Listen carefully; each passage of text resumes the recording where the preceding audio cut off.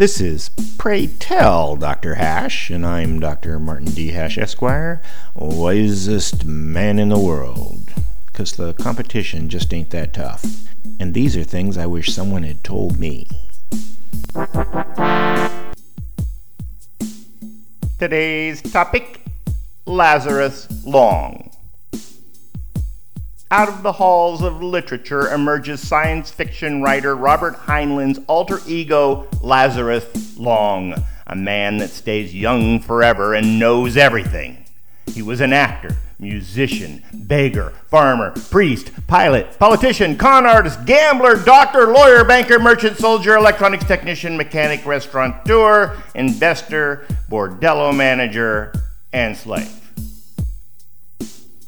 The novels in which Lazarus Long appears are intended for young adults, particularly males, and present an image all boys in the middle of the last century admired, and some strived for.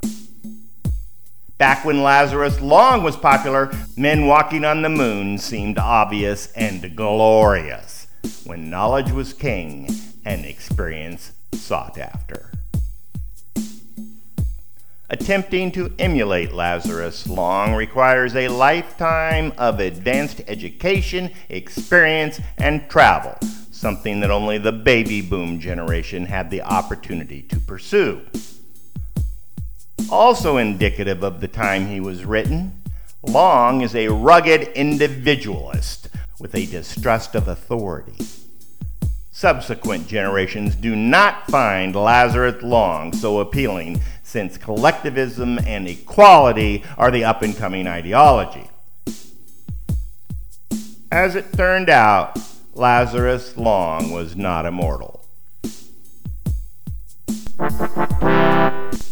For more, see my website at martinhash.com.